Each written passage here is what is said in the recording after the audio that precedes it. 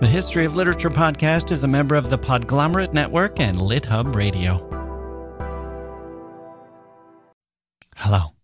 She was born in Berlin, her father a Jewish doctor from Latvia, her mother a German Lutheran nurse. The family fled the Nazis in 1933 when she was 6, settling in Tel Aviv. By the time she was 36, she had already lived an eventful life, traveling to London and Burma, finding success as an advertising writer and leaving one husband for another, and then leaving her second husband for a Canadian poet named David Wevill.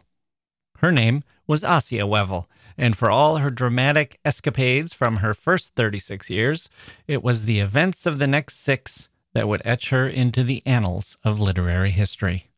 She and her husband rented a flat from a married couple who just so happened to be Sylvia Plath and Ted Hughes, already being celebrated as 2 of the 20th century's finest poets. Assia and Ted were immediately stricken with one another, he drawn to what he termed her many-blooded beauty, an air of erotic mystery. For Sylvia, who was already dealing with Ted's infidelities and her own history of depression, it was one more painful thing to add to the overwhelming pile. Within a year, she had taken her own life. 6 years later, Assia did the same. The story of Ted and Sylvia has been told and retold many times, from many different angles. But who was Assia Wevill? What about her literary ambitions? Was she, as Plath complained in a letter, a woman who couldn't make a book or poem, just ads about bakery bread? Was she more than Ted suggested when he called her, quote, the one woman Sylvia envied for her appearance, end quote?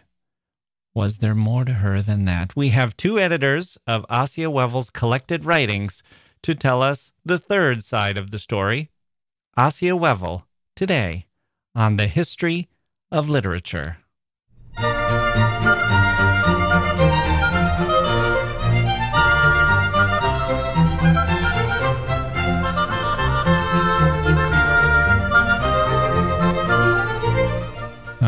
Okay, here we go. Welcome to the podcast. I'm Jack Wilson, and I am glad you're here today, listening away as I chatter away. I can't wait to share this one with you. Assia Wevill. Now, I will confess that I barely knew her name. I knew Plath and Hughes, and, oh yeah, Ted's second wife, the beautiful one, the one who also killed herself, and that's about as far as I got. But guess what? Although Sylvia was dismissive of Assia Wevill for being in advertising, I've seen some of the ads she made. They actually look more like a Bergman film than something we'd recognize as an advertisement today. You wonder if she could have written films or television scripts, and of course, it hardly seems like an accident that she twice wound up with poets. Did she have poetic ambitions herself, and did she have any talent? In a way, we know the end of the story here, with Plath being one of the most brilliant minds of her generation, even of her century. That's hard for anyone to be compared with. But what about at the time? Was there enough there for Ted to think that he was with someone with some depth? Or did he just think, well, Sylvia was brilliant, but that was too much. Her brain, her depression, it was overwhelming, and Assia is gorgeous. Assia, if you look at pictures of her, could be a movie star, and Ted, too, when he was young and ruggedly handsome. But of course, it was Plath who outshone them both, especially Assia. She would quite like to kill me, Sylvia wrote in a letter to her psychotherapist. But let's bring out our guests to let them tell us all about Assia and how she fit in with the Ted-Sylvia-Assia triangle. This is Professor Julie Goodspeed-Chadwick and Peter K. Steinberg. Oh, wait. We've neglected our housekeeping lately, haven't we? How about another number one? Let me start over. How about another number one? Thank you. This is our list of countries that have made this humble little podcast the number one books podcast in their country, for which we are very grateful. So far, we have had Croatia, Norway, the Bahamas, Lithuania, Algeria, Bahrain, Uganda, Iceland, Chile, Finland, Estonia, and now Drum roll? No. My producer says no drum roll. Not to worry. I'll just add all the suspense in my voice because I'm very excited to announce. Can we have a cymbal crash? Nope. My producer says no cymbal crash. Okay, here we go. I am very excited to announce our next number one country, Ecuador. Yes, Ecuador, that wonderful place in the middle of the planet, so named because it's right in the middle. The equator. I hope that's right. That's what I always heard. Anyway, I maybe should have looked that up. Anyway, my producer is nodding. Okay, yes, it straddles the equator. That's how it got its name. So, it's a famous place in my family, as the place my father's cousin spent a dozen dreamy years trying to search for shipwrecked treasure, funded by actor James Garner, Maverick Rockford, whom he met in California while working as a parking lot attendant. That's all a story for another day. Today we are celebrating the literature lovers of Ecuador, who, according to Chartable and Apple, have been listening to the History of Literature podcast in sizable numbers, sending us to the top of the charts. Ecuador has a rich storytelling tradition dating back to the Incas, and they are firmly within the Latin American firmament, so to speak. Lots of excellent writers and prize winners. Here's the start to a story called The Gillette by the Ecuadorian writer Abdon Ubadia. The man is sitting in front of the typewriter. Distractedly, he observes the keys, the springs, the sheet metal, that inextricable mechanism that can be seen in the intervals between the types. Sometimes his gaze rests on the ribbon, which he bought a week ago and which still stains the pages with an energetic, oily blue-black. He remains immobile, while through his brain circulate furtive forms, vague ideas, imprecisions, which make him unaware of what he's taking in with his eyes in his useless inventory of the icy baroquism of that old Remington, tall and black, like a machine that might have some purpose at a funeral, like a schematic instrument of evil. Something in his chest prevents him from working, or even adopting the proper posture of someone concentrating on work. His ideas are not organizing themselves in his head, and he's not doing much to organize them. It must be the theme of the story which is the problem. The theme of the story is death. Writers and death, familiar themes for us at the History of Literature, and today is no exception. We have some particularly tragic deaths today. So here we go. Assia Wevill is next.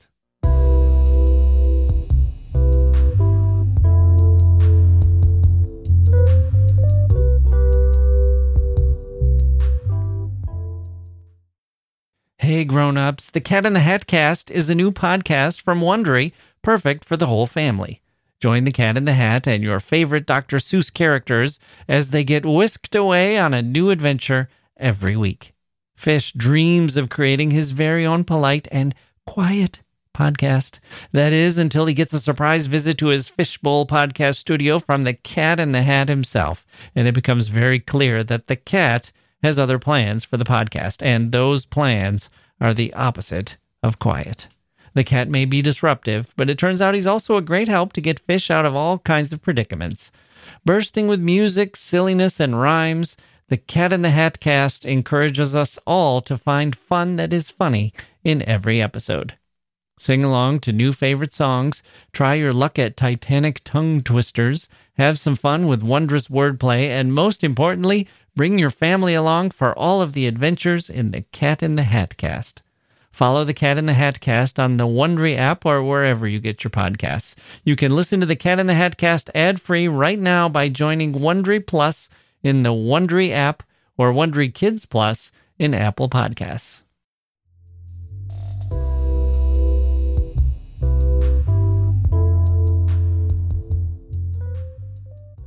Okay, joining me now are Professor Julie Goodspeed-Chadwick, Chancellor's Professor of English at Indiana University, Purdue University, Columbus, and Peter K. Steinberg, an archivist and the author of nearly 24 essays on Sylvia Plath. Together, they are the co-editors of the new book, The Collected Writings of Assia Wevill, a curated collection of Assia Wevill's letters, journals, poems, and other creative writings. Julie and Peter, welcome to the History of Literature. Thank you. Thanks. So I am putting together a week of shows on Sylvia Plath and Ted Hughes, and I'm really interested more in their creative influence on one another more than their personal lives, although it is just inescapable to talk about their fascinating lives that they had together. And Assia Wevill is certainly an extremely important part of that triangle, but she has a rich story of her own to tell that sometimes gets lost. So let me start with you, Julie, and ask, how has Assia Wevill commonly been understood or misunderstood by the public? That is a great question. So many of us came to Assia through Plath scholarship, and the early biographies on Plath were especially, I guess I'll say, instructive in introducing her to readers. Now, Assia, of course, plays a prominent role in Plath studies in terms of Plath's biography, but also she has a special role, I think, in Ted Hughes's work and life as well. And that hasn't been studied or written about quite as much, although there now is burgeoning scholarship in that regard. So in terms of how Assia is commonly understood, the ways in which she was depicted by especially early Plath biographies, but also in the work of Plath and Hughes, was instrumental, I think, in delivering the way that she has been commonly understood to our own day. So, for instance, in Plath's work, Assia is depicted as cold and destructive, unnatural and beautiful. In Hughes's poems, she is dangerous and desirable and destructive and demonic, but also persecuted. And so there's this interesting rift in Hughes's poems in which you see Assia as both a victim, but also a perpetrator. And so really then she ends up devolving into this femme fatale archetype. And it's so reductive and it's so flattened, but it's not the kind of femme fatale that Plath depicted in, amazing poems like Lady Lazarus, in which you have a femme fatale figure who's also a vigilante, right? And that you can kind of get behind that character. Assia, as a literary figure in poetry and letters, ends up being the kind of archetype who is intent on destruction. So she is understood as destroying Plath and Hughes and herself and her daughter. And so, unfortunately, I think that is the way she's been commonly understood by the public from the 1960s until our own day. And current work is working to counter that erroneous and reductive and flattened representation. Right. Okay. So I guess that begs the question of what she was like actually. And Peter, maybe I'll ask you that. And is this something that is known primarily? Does this come through in her writings, or is this coming from other sources that you're able to give us a more accurate picture of who she really was? Yeah. So I think with Assia Wevill, the way that she has been presented, it has been sort of as that homewrecker. She does have a biography that came out 15 or so years ago, maybe called A Lover of Unreason. And that was really kind of the first portrait that had any sort of, for lack of a better word, authenticity to it in shaping and developing who she was as an actual person. It collected interviews by people that knew her, as any good biography will, and it quoted from her letters and her journals and things like that. And then Julie's book, Reclaiming Assia Wevill, came next, and that sort of shows a different side of who she is, how she was represented in the writings of Sylvia Plath and Ted Hughes. And what you see in our book, The Collected Writings, is her own voice, and you get it unfiltered. We've provided contextual footnotes that kind of help spell out some minutiae about the things that she's discussing in her letters and her journals and things like that. And so you see her as when the book starts, as the hopeful young, teenaged person who wants to get out of Israel and go study in England she ends up getting married. She travels all over the world, from Israel to England to Canada to Burma, back to England, back to Canada, back to England, and so on and so forth.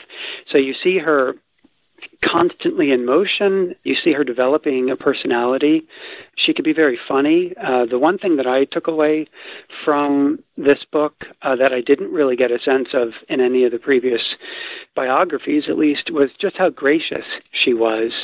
She's constantly thanking people for writing, for sending her gifts, for exhibiting kindnesses, and other things like that. And that's really eye-opening, because as that femme fatale, you think, okay, she's cold and calculating. She's broken up marriages. She goes from man to man to man and whatnot.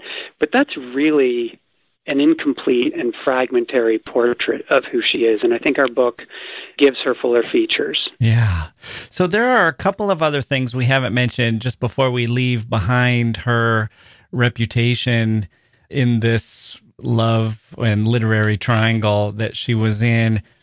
Because of the end of her life and the tragic ending of it, it seems as if she's been used as confirmation of Hughes's monstrosity, or that he had, almost like early biographers, I think, were sort of taking sides and taking the side of Sylvia and saying Ted drove her to this through his actions and conduct. And then, look, he did it again a second time to Assia. Is that a stereotype, or is that a narrative that is still present, or is that something that's been dispelled?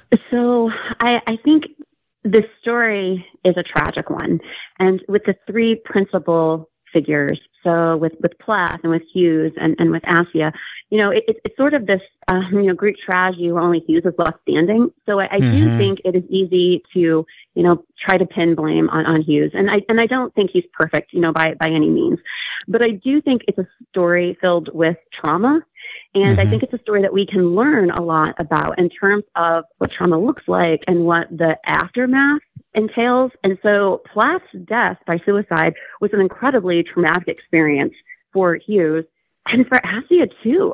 Ultimately, so in having to try to live in the shadow, right, of Plath's legacy, not only in terms of like what a brilliant artist, Plath is, but then two, assuming the role of partner, of Ted Hughes, and the caretaker of like a parent figure, for Frida and Nicholas Hughes, and then having a child with Hughes, herself. Assia in some ways could not help, I think, but see, Plath as a forerunner.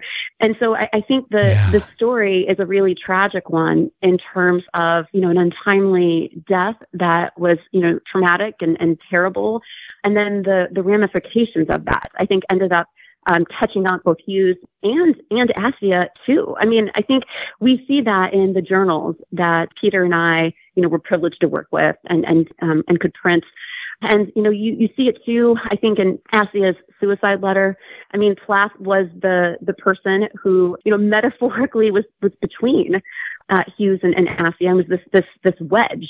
And so, Assia writes about that in her journal. She writes about it in her last letter. And so, I think the relationship with Hughes was not a healthy one. I think it had, really loving moments, and it had really terrible ones too. And I think you see the gamut of that play out. And Peter should weigh in on this, but I think that, that's true in terms of Plath's relationship with Hughes too, that there were highs and lows. So, I don't know. I think in terms of Hughes being responsible for Assia's death, I think Plath's death was unfortunately a detrimental influence. And I think the instability and the toxic elements of trauma and the unhealthy nature of Assia's relationship with Hughes certainly didn't help. And in fact, Assia writes about that very directly. Yeah. Peter, are you aware of it? Was it already becoming an issue for Assia that Ted and I know they weren't quite the celebrities that they would soon become, but was it Was it intruding on their relationship that scholars and fans and people who were discovering Sylvia's writings were having it critical of the new relationship, or were treating Assia like the other woman? Was that pressure coming internally, or was it also coming from the outside world? It's probably a little bit of both. Mm-hmm. I think probably as soon as Plath died, obviously I don't know what Ted Hughes was going through or thinking, but I suspect that was a fairly significant blow to his life and to the way that he might go on, just to the way he was feeling about Assia Wevill after that. I don't know. I don't know that I'm answering this very well. Certainly his family, his mother and his father, didn't want anything to do with the mistress. They certainly ostracized her when they were trying to make a family unit down in Court Green in North Taunton in the mid to late 60s, so much so that the stories go that, Ted Hughes' father wouldn't look at her, wouldn't talk at her, had his meals in a different room, and so on. And the mother was there for a while, but then she went back to Yorkshire to the sort of the family home. So it was not, it wasn't a comfortable situation. And I can only imagine that Plath's friends, Plath's mother, brother, and so on, probably had a very difficult time with the continued presence of Assia in Ted Hughes' life. Right. Okay. So, Julie, when you wrote the biography of Assia, or your earlier book about Assia, were you able to draw upon her writings, or were these new to you as well? Yeah. So that's a great question. So, my work on Assia is indebted to that first biography. And it's just a wonderful resource in terms of path breaking when it came to work on Assia. I mean, that really allowed, us to have these important biographical details and to see the life reconstructed in very important and understandable ways. And so the work that I did in 2019, it is biographical, and it's the first literary study of Assia. And so what I think is interesting about that book is that it is a book also about Plath and Ted Hughes. And so Assia is the focus. Every chapter is about her, but her life is so entwined in terms of scholarship too, with the other two, that you couldn't, I don't think, at least at that point, write a book about Assia and not bring in Plath and Hughes also. So right. I was on sabbatical, and I went to work at Emory in the archive, and that is just a magnificent place to work. And so Emory has Ted Hughes' papers, and in fact, the archive is 2.5 literal tons of paper and materials. And you could spend your career working with the Ted Hughes material at Emory and never be, at a loss of what to say. So Assia's papers are subsumed within the Ted Hughes papers. And so I knew that there was a cache of papers at Emory, and I had a good idea about what I might find, but I wasn't entirely sure if I would have enough material for a book. So I went hoping that I would be able to write a book, expecting perhaps to produce an article. And then working with the materials there, I was able to read letters in their entirety for the first time, notes, that she had written as well. Many of the miscellaneous texts, actually, that we printed in the collected writings at Assia Wevill, I was able to read, for the first time at Emory. And so the materials that were missing were the journals. Those were deposited at a later date. And so I was also at Emory when they arrived, and in fact, they had not yet been cataloged. I was able to read those, and then Peter and I decided to move forward with the collected writings. And so with my first book on Assia, it was a book that I thought was important in terms of forwarding Assia as someone that we needed to take seriously in terms of not only the biographical elements, but also in terms of her contributions as an artistic person, as a successful writer, especially in advertising. But two, I realized that there was this sexist turn, really misogynistic turn in scholarship, in which, we love to hate on Assia, that she's a scapegoat for all of the problems that Plath and Hughes, might have had. Not to say, that she did not contribute. She's Yoko. Yeah. And I think it's important then, to think about her. And what I do in that book is I think about her as a literary and cultural case study. That the way in which we read her life and her contributions have a lot to say. It's a mirror, right? It refracts to us like our own values.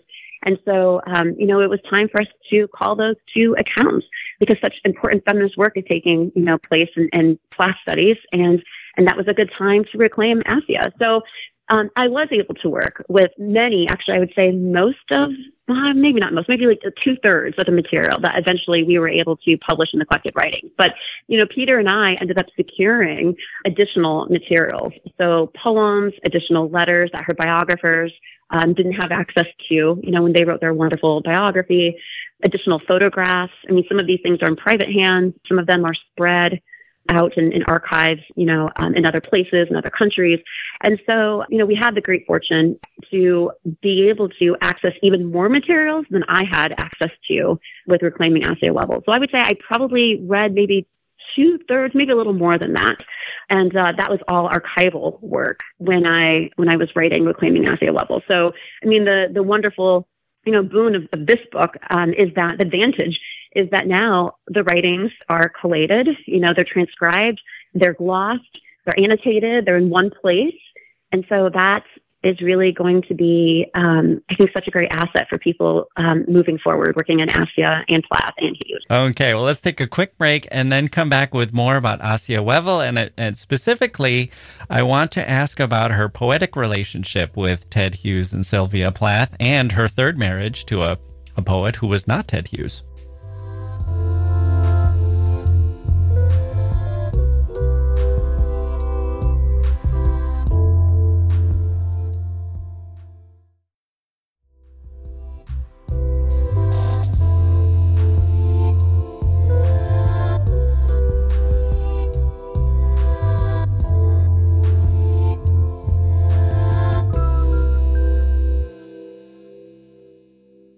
Okay, we are back with Professor Julie Goodspeed-Chadwick and archivist Peter K. Steinberg, co-editors of a new collection of Assia Wevill's writings. So let's talk about Assia as a poet and just her interest in poetry. Before she even met Plath and Hughes, she was married to a poet. And what kind of relationship did she have with David Wevill, and what kind of poetry were the two of them writing? I'm interested in whether they were kind of in the same vein as Hughes and Plath, or if they were writing a different kind of poetry. So Assia really prided herself and reveled in being a reader of drafts of David Wevill's poems, as well as Ted Hughes's later. Although she comments that David Wevill gave her more access and really wanted her feedback, and Hughes was a little bit more guarded. The poems that David Wevill was writing at the time, and Assia talks about these in her private writings, are really, I think they're really beautiful. I mean, David Wevill's writing in the 60s was very conceptual, atmospheric, impressionistic. I mean, very contemporary. And, in fact, he was winning awards, at that time. So it was work that was very forward looking in terms of aesthetics. And so, I think Assia couldn't help but be influenced by that. And so her own poems, Peter and I were able to include a handful of those that are extant in our book. And then we were able to republish the really glorious translations that she completed of Yehuda Amakai's poems. And so, and maybe we can talk more about that in a little while. But in terms of her own aesthetic with writing, I would say that Assia, she experiments with sort of formal poetry that's highly stylized. And, the themes tend to be like loss. And there's the theme of love, love lost, love, being, sought after is a part of that. And then she dabbles in satiric, verse too. But I think in her writing, to me, her talent is in capturing images. And I think it's not an accident that in the BBC talk that she and Hughes gave in the late 60s, that when they're introducing Amakai's poems, she writes about, imagery in Amakai's work and how he's a love poet, that he focuses on love. And I think those are the things that also interested Assia in her own writing. And so she selected poems that spoke to her and were of interest to her. And that's because those qualities, like the love and its various permutations and themes, especially love lost, resonated with her, as did, this interest in crafting the perfect image. I think, and I don't have any substantiation, to say that, she was drawing upon a tradition of imagist poetry, but I do think that focus on this like crystalline image is something that does define the kind of work that she did, which makes sense because she was a very successful advertising copywriter, right? And so right. The writing that she did for advertising, as well as the poems that she wrote and then translated, the importance of the image is this hard, crystalline, important aspect of the work that resonates in often symbolic ways, I think is really key to what I would call her aesthetic. Peter, I'll put that question to you. Is it with Plath and Hughes, they were almost, I hate to keep advancing the analogy of Yoko, but, John and Paul were two geniuses, and Plath and Hughes were on that level too. And there's this creativity that flares up between them, and the way that they could inspire one another and influence one another and compete with one another. And you can just see the impact that each other has on one another's poetry. Is Assia approaching that, or are her poems in a lower tier, would you say? Yeah, I don't want to sound insensitive, but I think they are on a lower level than Plath or Hughes, but that might be more to do with a lack of practice.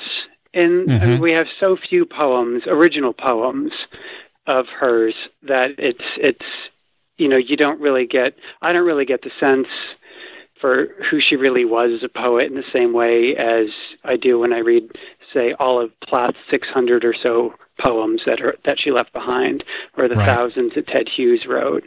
But as a translator, I feel like she's far more successful, and I feel like that is an indication that she had a love of language and a love of words, a love of writing, and that she had the ability to create poetry. Now, it's not her original poetry, she's translating, but in a way it is original writing. So that's the way I kind of look at her as a poet. I think her contributions as a translator far outweigh the few poems that are left behind that she wrote that are original. Julie, is there any evidence of how Ted viewed her as a poet? Did he take her seriously? Did he take her input seriously? Was he tolerant of it? Was he dismissive of it? Or do we know what he thought of Assia as a poet? Yeah, those are really great questions. Both David Wevill and Ted Hughes, in letters that they wrote to Assia, they both compliment her on her writing. They are very supportive. They strongly encourage her to pursue writing across genres. And so actually both of them were encouraging her to write a film script, various film scripts. And at one point, Hughes was interested in co-writing one with her, that they had talked about, working on a film together. And in fact, Assia did begin work on a film that's incomplete. And actually her friend, Martin Baker, was working on that with her. And he has the pieces of the film, that he has put together so that you can see like what her work looks like in terms of the visual element. So they were very encouraging in terms of her writing across genres. And in fact, Hughes was the person who connected her with Amakai and strongly encouraged her to translate the poems and wrote to Amakai about how excellent her translations were, that they were the best he'd ever read. And so she had supportive partners in terms of her writing. In terms of, what Hughes thought of her writing in particular, he did want to would I say co-author with her? There's it's just so tantalizing. There are pieces of a project they were working on in the Emory archive, and they were working on something called like House of Cards or something to that effect. And so Hughes was writing poems about various playing cards, and she was illustrating that. And then she was also illustrating another work that he had started, and I don't think that those pieces, I don't think that the artwork exists any longer, or we don't know, where it is. So, she was valued in terms of providing feedback to Hughes. So, I don't know that we know to what extent she may have influenced Crow. He dedicates Crow to Assia and to Shura because they die before Crow comes out. And so Crow is dedicated to them. But Crow is heavily influenced by Plath's death. So I don't think we know how much, Assia may have influenced the content of that. But, I don't want to say speculation. No, there's the belief that she gave some feedback on Gaudete. So I think that she was valued as being an astute reader of poetry and of artistic work. She was valued in terms of the writing she could produce, but also the art that she could draw, and then too her talent in advertising and filmmaking. Right. I watched an ad that she did, and it reminded me of Ingmar Bergman or something. It's quite vivid. It's in black and white, and it's quite visual and quite striking. And I can't remember now what the product was, but I was really struck by it being almost like a short film. And clearly she had a lot of talent and a lot of ambition, and it feels very avant-garde and forward-looking for its time. Sounds like it might be the Sea Witch commercial. Oh, yeah, the Sea Witch, which has the mermaids. Yeah. Yeah. Okay, so Peter, Ted famously said that Sylvia was doomed from the start, but Assia's death was avoidable. He said this later in life in a late interview. Do her writings confirm that? Do you get that sense from her journals or from any of her other writings? That's a really good question. I find that the correspondence section and the journal section both end on very dark notes. And of course, we know how her life ended. So I don't know how much that colors the impression that one will get when they read these texts. But I do find that her life didn't necessarily go the way that she wanted it to go, or that she would have liked it to go. She was dealing with really difficult situations. She's a single mother. The relationship with Hughes is fraught, and I think that might be the most accurate way to describe it. Towards the end, she wasn't necessarily getting the commitment that she wanted from him because she wanted that family unit.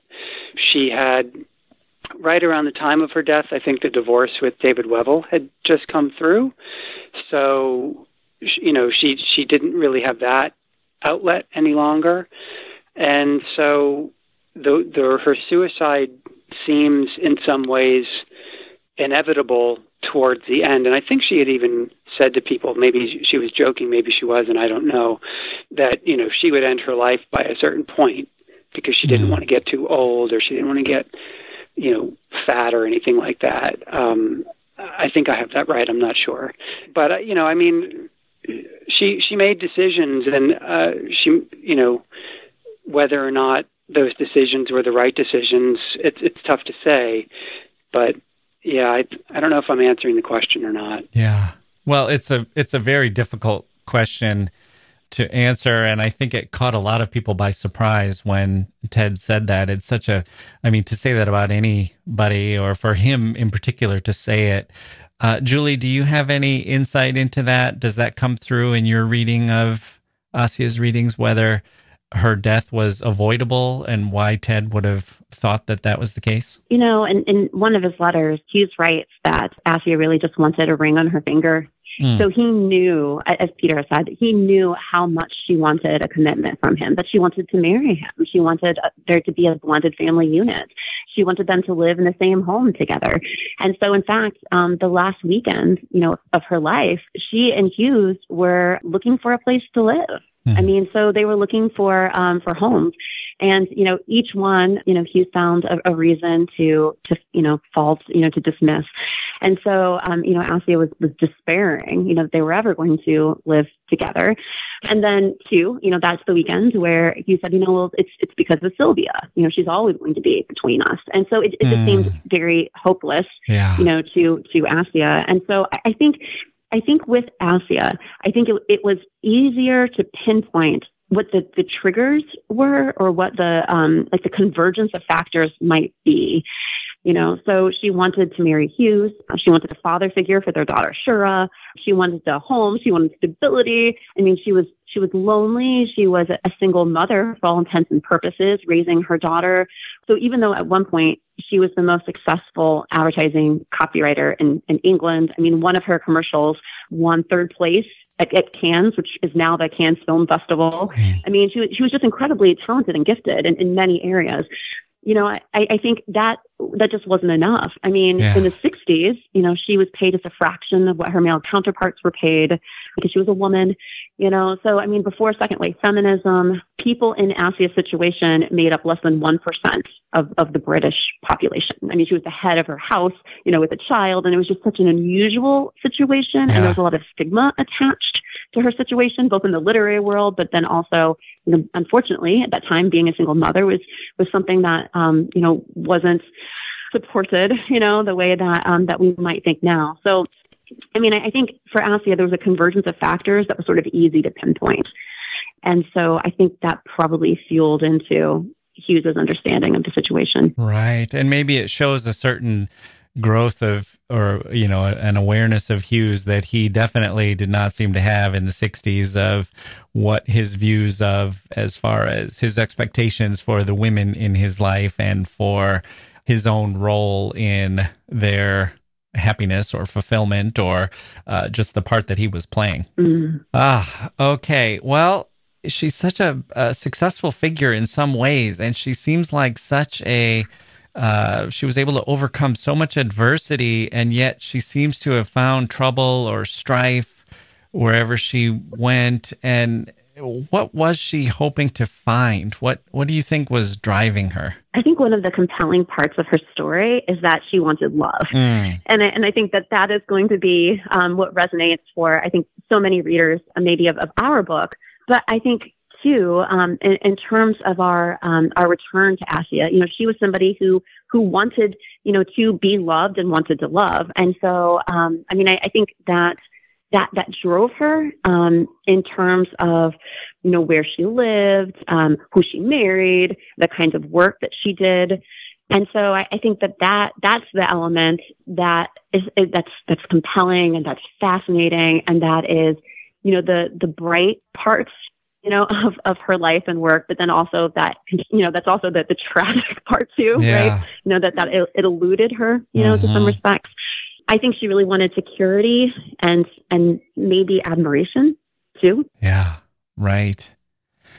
And it is such a twist of the knife that on the one hand, with her pursuing Ted, and with Sylvia's death, Sylvia is out of the way in a sense, but on the other hand, it almost made it impossible for them ever to not have Sylvia as part of the relationship. Just the guilt and the shock of the death being part of the relationship that Ted and Assia would have going forward.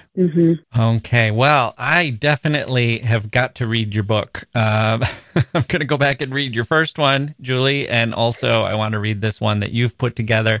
The book is for general readers and scholars alike. Is that a fair way to characterize it? Yes, I think so. Okay. Good. And it's called The Collected Writings of Assia Wevill. Julie Goodspeed-Chadwick and Peter Steinberg, thank you so much for joining me on the History of Literature. Thank you for having us. Thank you very much.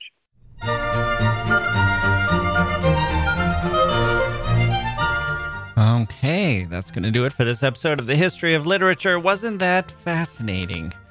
My thanks to Julie and Peter for joining me. Next week, I am headed on some vacation, people, but fear not. That means I'm working ahead, and you may have noticed that we're closing in on episode 400. We're going to have Mike Palindrome here for that one. We also have Stephen Crane coming up soon. What a wild life that guy had. Who knew? And Dylan Thomas, and another Best of History of Literature episode. We've got some more Kafka coming up. Wow. We have a lot of good episodes coming up. I think I'm going to subscribe. I hope you choose to join me for all of the upcoming episodes. I'm Jack Wilson. Thank you for listening, and we'll see you next time.